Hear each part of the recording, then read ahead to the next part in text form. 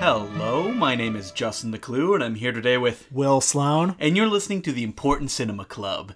And this week, things are gonna get a little bit sexy. Because we're talking about... They're sexy every week. Are they? Well, I mean, people can't see the way we're dressed. We've been doing all of these episodes pantsless the entire time. It adds a little bit of a sense of danger as we go along. So who are we talking about this week, Will? We are talking about Radley Metzger. Mm-hmm. I think generally considered, well, he started in softcore pornography, and then he's generally considered the best director of hardcore pornography who ever lived. A real stylist in a genre that, for the most part, lacks stylists. So, for the episodes where Will picks the person that we're talking about, I have to ask the question, why did you feel you wanted to talk about him? Well, I wanted to finally find out how sex is done, and this week I did. All the mysteries of the world have been revealed to me. Now, he's directed a number of films. Not that many hardcore films, right? I think 5 it's just or 5, 6. yeah. And we watched the opening of Misty Beethoven, which is his hardcore film, and Camille 2000. And the opening of Misty Beethoven, I think, is considered the best hardcore porn film ever made. And I hear there's quite a bit that have been made in that genre. Oh, yeah. Yeah. So that's... I think actually, like... if I were to guess, 99.99999% of things on the internet are in that genre. Yes, so that is a large claim. Yeah. But the guy hasn't actually directed that many movies first. Well, let's give a little biographical information. Okay. Who is Radley Metzger? Radley Metzger, who is still alive, I think he's 87 years old. He grew up loving film, and he got into the industry by cutting trailers, first for RKO and then for Janus Films. So many of the trailers for the films of Bergman, Fellini, Truffaut were edited by him. And he directed his first movie in the early 60s. I think it was called Dark Odyssey. Dark Odyssey. I've never seen it. It's apparently kind of a bit of kitchen sink melodrama along the lines of Ilya Kazan. Yeah, I think it's about a Greek immigrant that someone close to him gets murdered and you have to find who did it. Yeah. But in a very, like you said, melodramatic way. And it was not a success, but he started a company with a woman named Ava Layton called Audubon Films, and they released a lot of kind of steamy European pseudo-art, pseudo-softcore porn films in the 60s. Like, one of them was called I, a Woman. Yes, which became a major success. And then I think he figured out that rather than try to do what he was doing before, maybe get in on the one thing that really sells, which is sex. Boobies? Yeah, boobs. Yeah. And we should point out that when you say softcore pornography, that's not really the way that we think of hardcore pornography. And that these are movies most of the time. Yeah, they are actual movies. And they're not... Radley Metzger's softcore movies are not particularly explicit, at least by today's standards. They have some nudity in them, but they're very... I don't know. How would you even describe them? Well, we watched Camille 2000, which I think the first thing we should point out is the film is 2 hours and 10 minutes. I groaned when I looked at the back of the box. And it's an adaptation of the novel and play by Alexandre Dumas. Yeah, which is called, I think it's... La Dame aux Camélias, which was later adapted into... Moulin Rouge. Yeah, sure. It was. Oh, it was? Oh, yeah, I guess it was. But it was also a Greta Garbo film, Camille, and lots of other things. I didn't know that about Moulin Rouge. Yeah, okay. Emily pointed it out to me while we were watching it. She's like, this is the plot of Moulin Rouge. And I was like, look up to see if it was adapted by... And it was. So. Oh, that fits together, yeah. So there's a lot of musical numbers in this movie. No, there isn't. It's... the way they would describe it was, ignore the 2000 part, because it's not set in the future, to my disappointment. No. But it's a kind of European art house, a little bit of Fellini, about two star-crossed lovers kind of thing. One of whom is he a wealthy young man? He's not that wealthy. Well, he's a young man who is living off of his deceased mother's estate. Yeah, he's certainly upwardly mobile. And he falls in love with a high-living woman of pleasure, perhaps. I think the IMDb synopsis calls her a woman of affairs.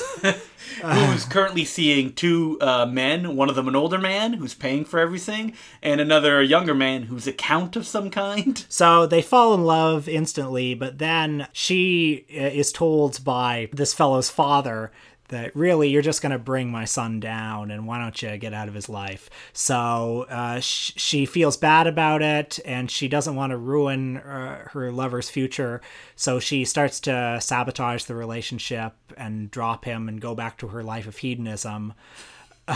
Life of hedonism. Yeah.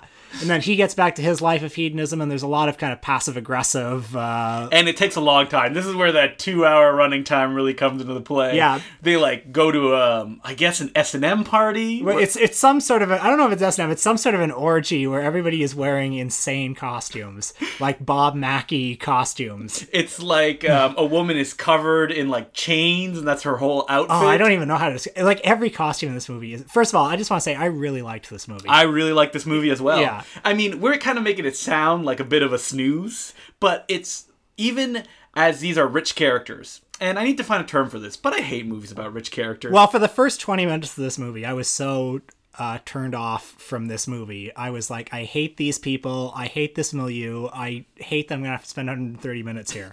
But then quickly, the filmatism, let's call it, of Radley Metzger became sort of overpowering. The sets are kind of amazingly retro-futurist. I mean, the costumes are all kind of see-through and just wacky. Weird and Baroque. Yeah. And the Italian and Roman setting is just so beautiful. Mm-hmm.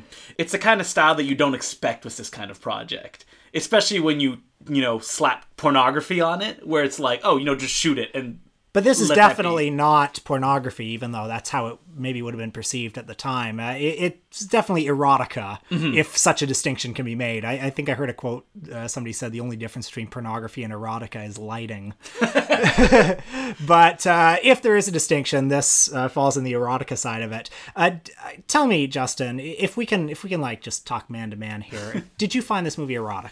Not really. I would say I kind of did. Yeah. A little bit. I mean, the main girl who played, her name is not Camille. That's a nickname that she has. Marguerite. The main girl who played Marguerite is very sexy. Yes. But the sex scenes actually went on a little too long, especially in that first act. You know what I kind of liked about them?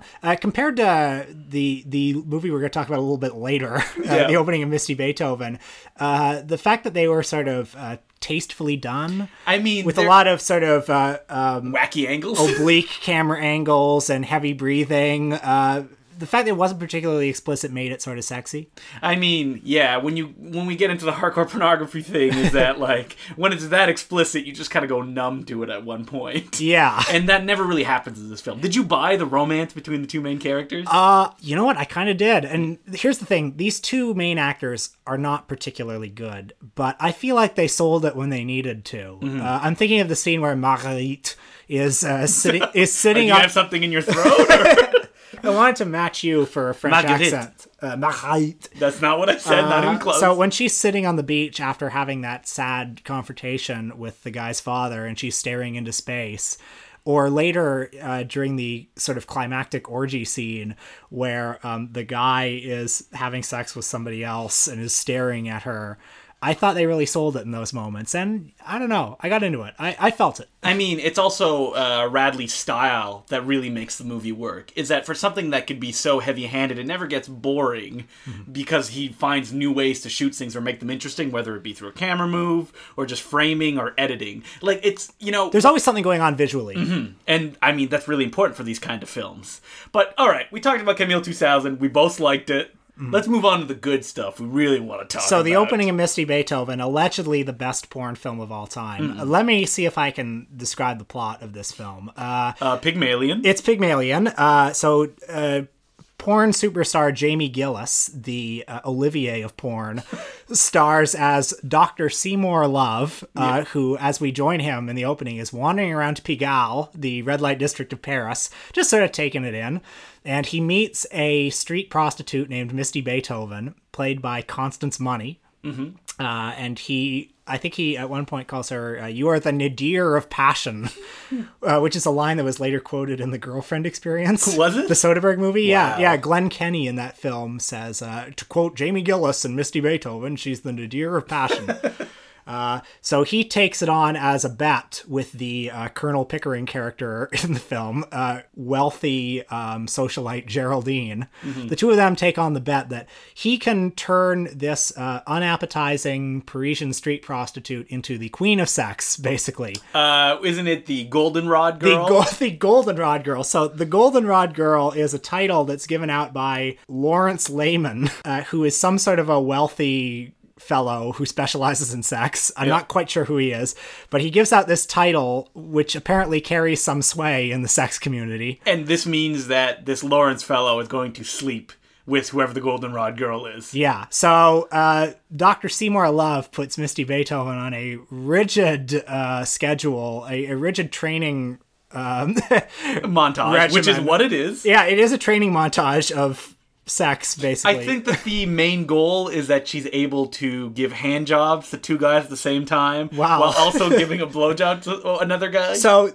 in Pygmalion, the "by Jove, I think she's got it" moment is in this movie when she makes them all climax at the same time. So we obviously watched the softcore version. No, we didn't. We watched the hardcore yeah, version, come on. And now we're going to act all embarrassed and stuff like that, or get really aroused. It could go both ways. Did you find this movie... First of all, what did you think of this movie? I mean, it was stylish, but it's a porno. Like, that's what it is, right? Yeah. So... I feel like the fact that... I think this movie is pretty good. Yes. But it's good enough to make you wish that it was kind of better. Yes, I absolutely agree And with I think you. seeing it right after Camille 2000... I'd seen this movie years ago, but watching it again now, right after Camille 2000. Camille 2000 is so technically proficient, and this movie isn't quite up to the level. It's pretty close, though. It's close. It's weird because when it's outside, because we watched the Criterion level release by Distrib Pix, I think. Yeah. They put out this amazing 2-disc Blu-ray set of this film with documentaries and commentaries and like a painted cover and all that stuff. It's incredible, yeah. A full restoration is that when it's outside, like in Paris and in Italy and stuff like that, it looks great. But once they cut inside, it's like shitty 16mm footage. Yeah. Geraldine's apartment has this kind of weird wall thing that people sit on. I don't know. I wish I could describe it better. It's kind of like a pop art thing. It looks like something out of Tokyo Drifter. And there are certain scenes, like there's the part where this long, unbroken tracking shot following Jamie Gillis around the grounds of Geraldine's estate as he walks around it, and then he walks up to Misty Beethoven, blowing these three guys, and then he walks away. The tracking shot, it's kind of an impressive tracking shot, but the camera's so shaky, and it makes you wish... I wish there was just another $1,000 in here to make it better, But, I mean, shots like that long unbroken take, do you think that was because of, they ran out of time and they're like, we have to do this fast? Or is it Radley going like, I want this to be stylish and to bring something to this that other porno films don't have? I think definitely, again, like Camille 2000, there's always something going on visually in this movie. I mean, I think that the one big stopping block I had with this film is that the sex scenes just go on so long. So did you find this movie sexy? No, absolutely not. I didn't either. I mean, with maybe momentary exceptions. But I think for the weird thing about this movie, and it's a Fellini-esque kind of like everyone is always having sex everywhere. Like that's the joke of the film. Yeah. So on Geraldine's estate, when Jamie Gillis is walking around the grounds, it's like there are butlers everywhere who are blowing people. Mm-hmm. Or they go on planes and like the stewardesses are like, what is the joke? Well, there's a sex section and a non-sex section of the plane where people can order a blowjob or a cocktail or whatever. The difference, I think, between Misty Beethoven and the other Radley Metzger hardcore film I've seen, Barbara Broadcast, is that the sex is so kind of performative and it's so public compared to his softcore movies. And both these hardcore movies that I've seen are kind of comic. Mm-hmm. So there's something about both the fact that the sex is really performative and public and the fact that it's comic that I don't think lends itself to being erotic. Yeah. So let's open the book of Will Sloan here. Let's just open the book and get real personal. Okay. Now, you are an aficionado of vintage pornography. Well, I don't know if I'd say that, but not an aficionado, but you're like interested in it. I'm interested in it. I've written about it a fair amount. And like, what do you find that interesting about these particular films? I'm assuming it's probably early 70s to when VHS comes in? Yeah, basically. I think what's interesting is Misty Beethoven came at a point when there were 3 hardcore movies in the early 70s that had some measure of crossover success. Behind the Green Door, The Devil and Miss Jones, and Deep Throat especially. That was the one in particular that had crossover success. So Misty Beethoven was part of this kind of short-lived sweepstakes where it was like, oh, well, if we do one that's really good... Yeah. I hear about that. You recommended a podcast called The Rialto Report, which is kind of interviews and essays about, I guess, vintage pornography stars, directors. And it's a podcast that's sort of like the WTF with Marc Maron of old porn stars. And that's what a lot of the performers talk about, and actors, is that like people kept promising them like this will be the breakout film.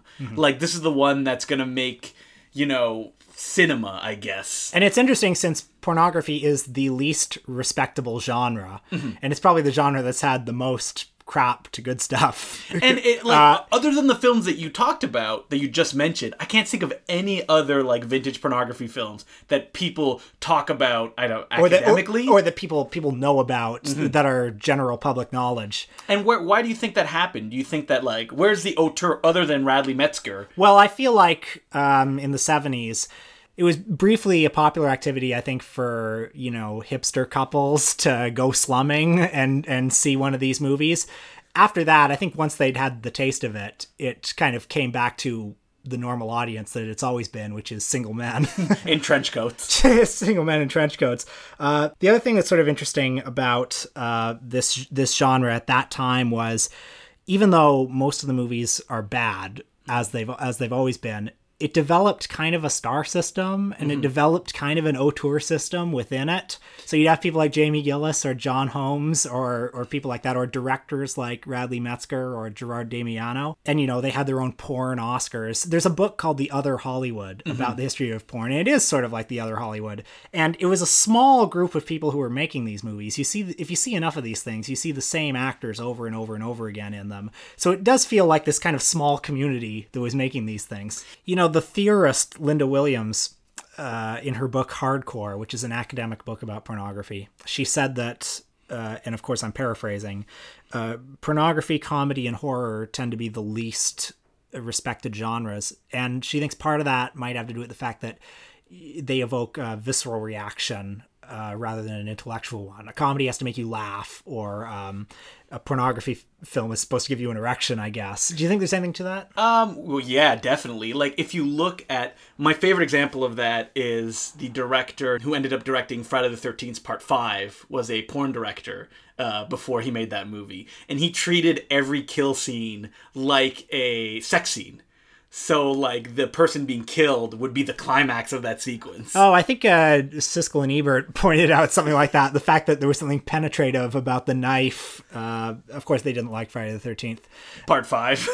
or any of them. There's something about pornography, though, that makes you have to create a whole new aesthetic standard if you're going to criticize it. I mean, which is...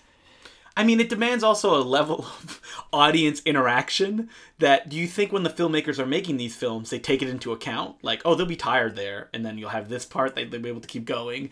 I wonder. I mean, a lot of porn, I think you're really just supposed to fast forward through and figure out what parts of it you like. If you're going to watch porn just academically, it's pretty boring because these scenes go on forever, and there's not really much to look at after a while. I mean, the scenes are also constructed in a way that, like I said, interactivity is that a lot of them, other than the climax, don't really have any highs or lows. It's just kind of a wall of noise. Yeah. So it's like, pleasure yourself in that period. Hopefully you finish near the end. Maybe you'll finish a little bit earlier, but like, we don't want to distract you. And the new aesthetic standard you have to develop that's unique from all other genres of film is, does it sexually arouse you? Hustler, and before that, Al Goldstein had the Peter meter, where they would judge movies on a scale of 0 to 100%, how erect they got watching it. But like any opinion, it can't apply to everyone. It's probably the most subjective genre. So really, pornography is the most difficult genre to please everyone. I think so, yeah.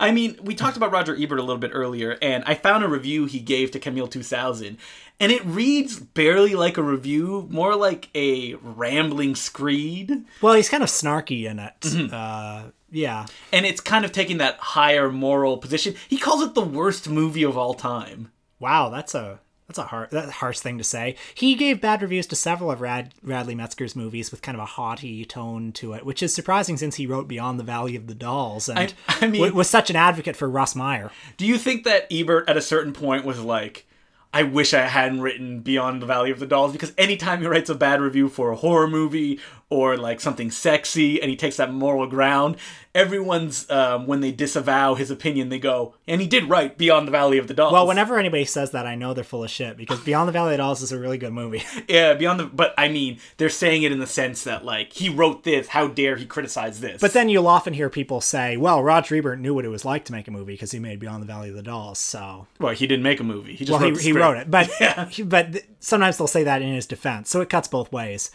Ebert, though, did give 3 stars to The Devil and Miss Jones, the porn film. He did? Yeah. I have to be honest, I haven't seen Deep Throat, The Devil and Miss Jones, or is it Behind the Green Behind the Green Door. And are those movies any, and I use the term good very loosely, or kind of cinematically efficient, or... Deep Throat is bad. Yes. The Devil and Miss Jones is kind of interesting. Like Radley Metzger, it's derivative of Bergman and other European art stuff. Gerard Damiano, the guy who made that movie, his more serious movies are weirdly sex negative. Really? They're kind of about these people whose lives of promiscuity lead them to misery and sadness. And you're supposed to be jerking off while you're watching this. I mean, I don't think they really serve that function all that well. And Behind the Green Door, also, I don't know, not very good. But that was made by, like, 2 brothers, right? That were famous. Yeah, the Mitchell brothers. That one's pretty pretentious. It has this climax scene that takes 7 minutes and is done in psychedelic colors and stuff. Well, in slow motion. Now you've covered all the pornography films I would probably watch, so now I'm good. Yeah. I mean, vintage pornography. Yeah, except Pornhub, which, which we'll probably get on later today. I mean, 100 episodes from now, it'll be like the Important Cinema Club episode about Pornhub. Yeah, we'll do an episode about Bang Bus. I mean, Jamie Gillis, the star of Devil Miss Jones, is famous for, wasn't it On the Prowl? On the Prowl, the first Gonzo porn film, which I think is actually an amazing movie, because On the Prowl feels like a conceptual art project, unlike other Gonzo porn where it's basically just staged, where this one was actually Jamie Gillis with an actual female porn star going around town in a limo picking up guys, and like most of them can't perform or get really weird about it, or perform really badly for the camera. So it's almost like a conceptual art project about how artificial most porn really is. Well, I mean, when we're talking about like the stylistic constraints of pornography and like why doesn't it work or why hasn't people made really artistic porn, you get into the thing is that like what people want is the exact opposite of that, which is Pornhub. Yeah, they want they want fantasy. Yeah, exactly. And I mean, I guess Pornhub, since so much of it is people's homemade porn, has some sort of...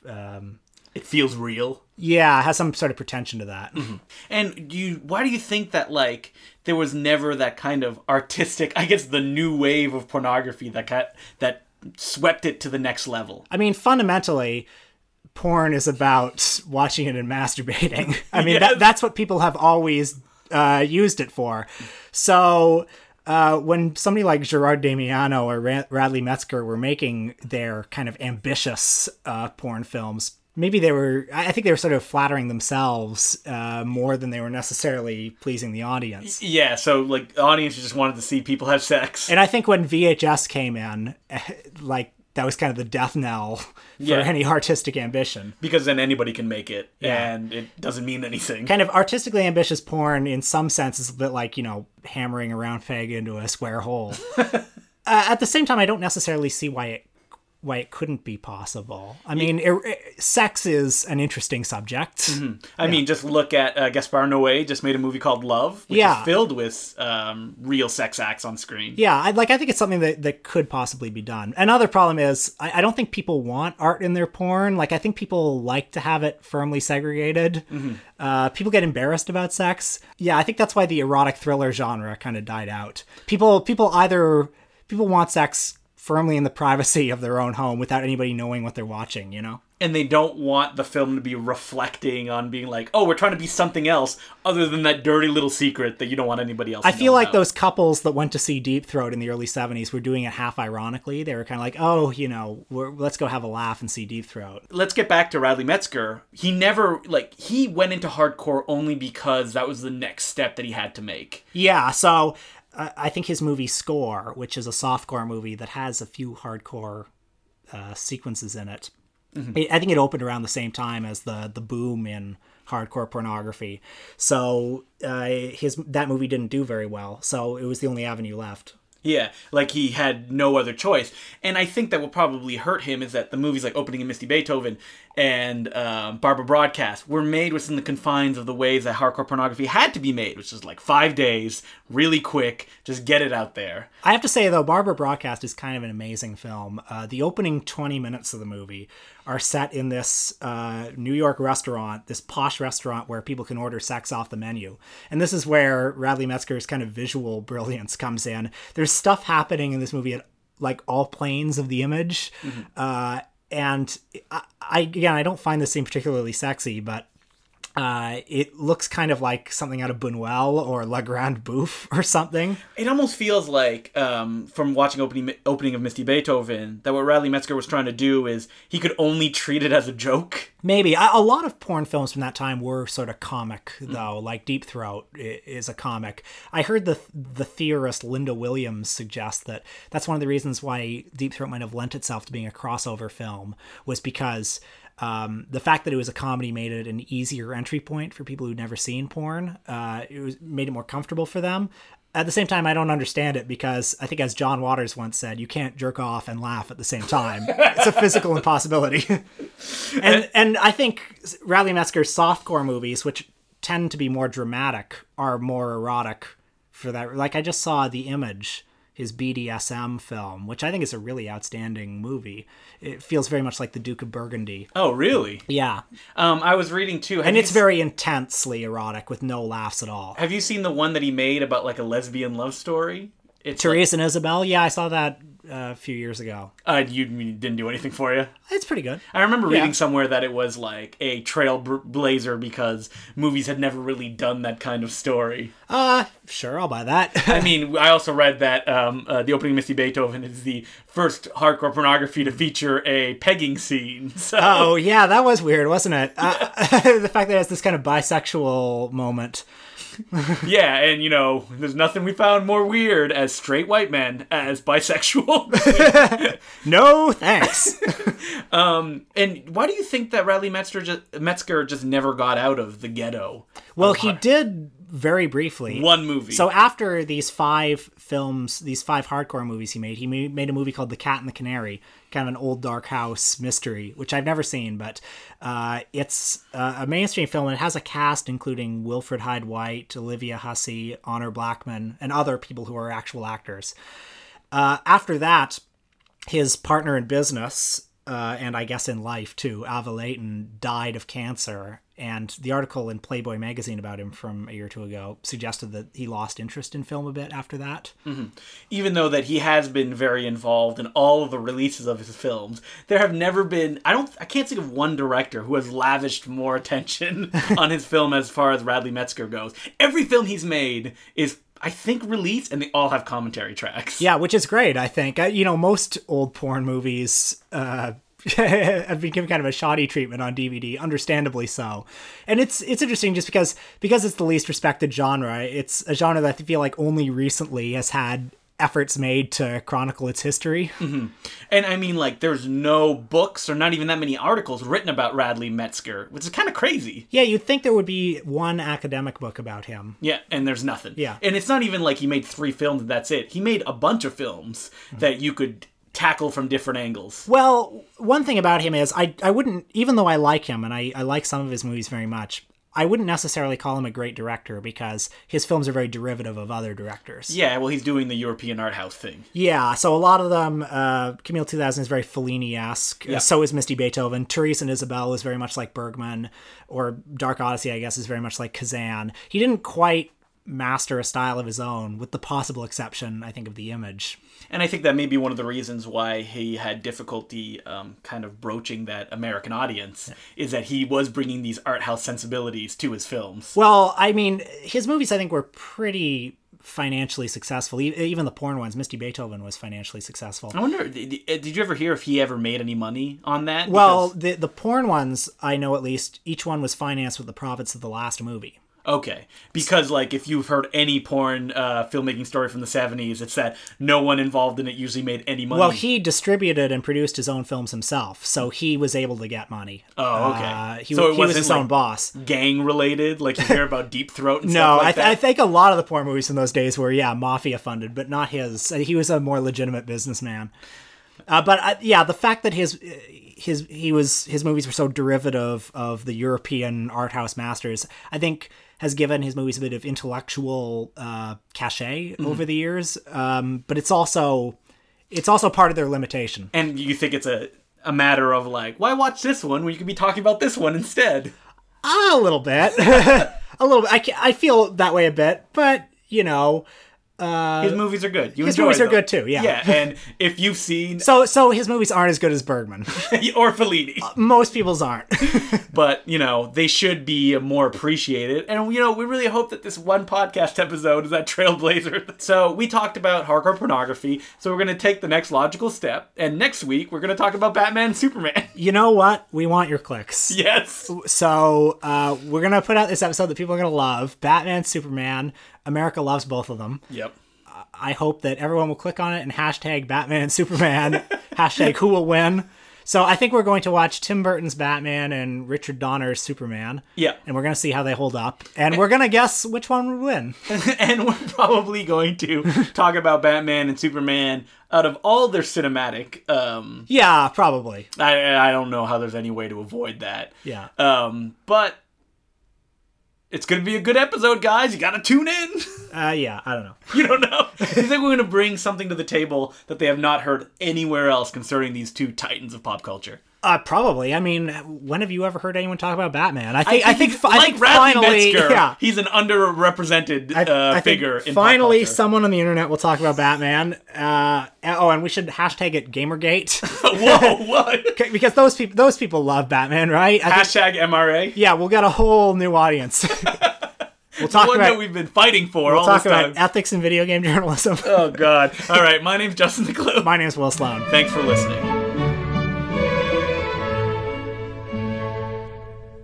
The opinions of Will Sloan are not supported by the Important Cinema Club podcast. You're right.